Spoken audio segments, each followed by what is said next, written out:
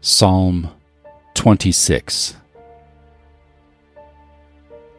Judge me, Yahweh, for I have walked in my integrity.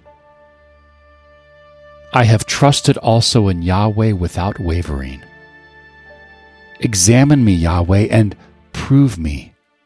Try my heart and my mind, for your loving kindness is before my eyes. I have walked in your truth. I have not sat with deceitful men, neither will I go in with hypocrites. I hate the assembly of evildoers, and will not sit with the wicked.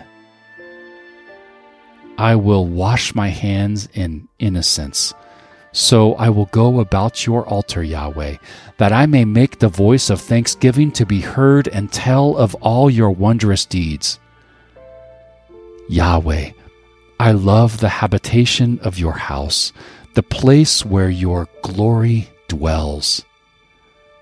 Don't gather my soul with sinners, nor my life with bloodthirsty men, in whose hands is wickedness, their right hand is full of bribes. But as for me, I will walk in my integrity. Redeem me and be merciful to me. My foot stands in an even place.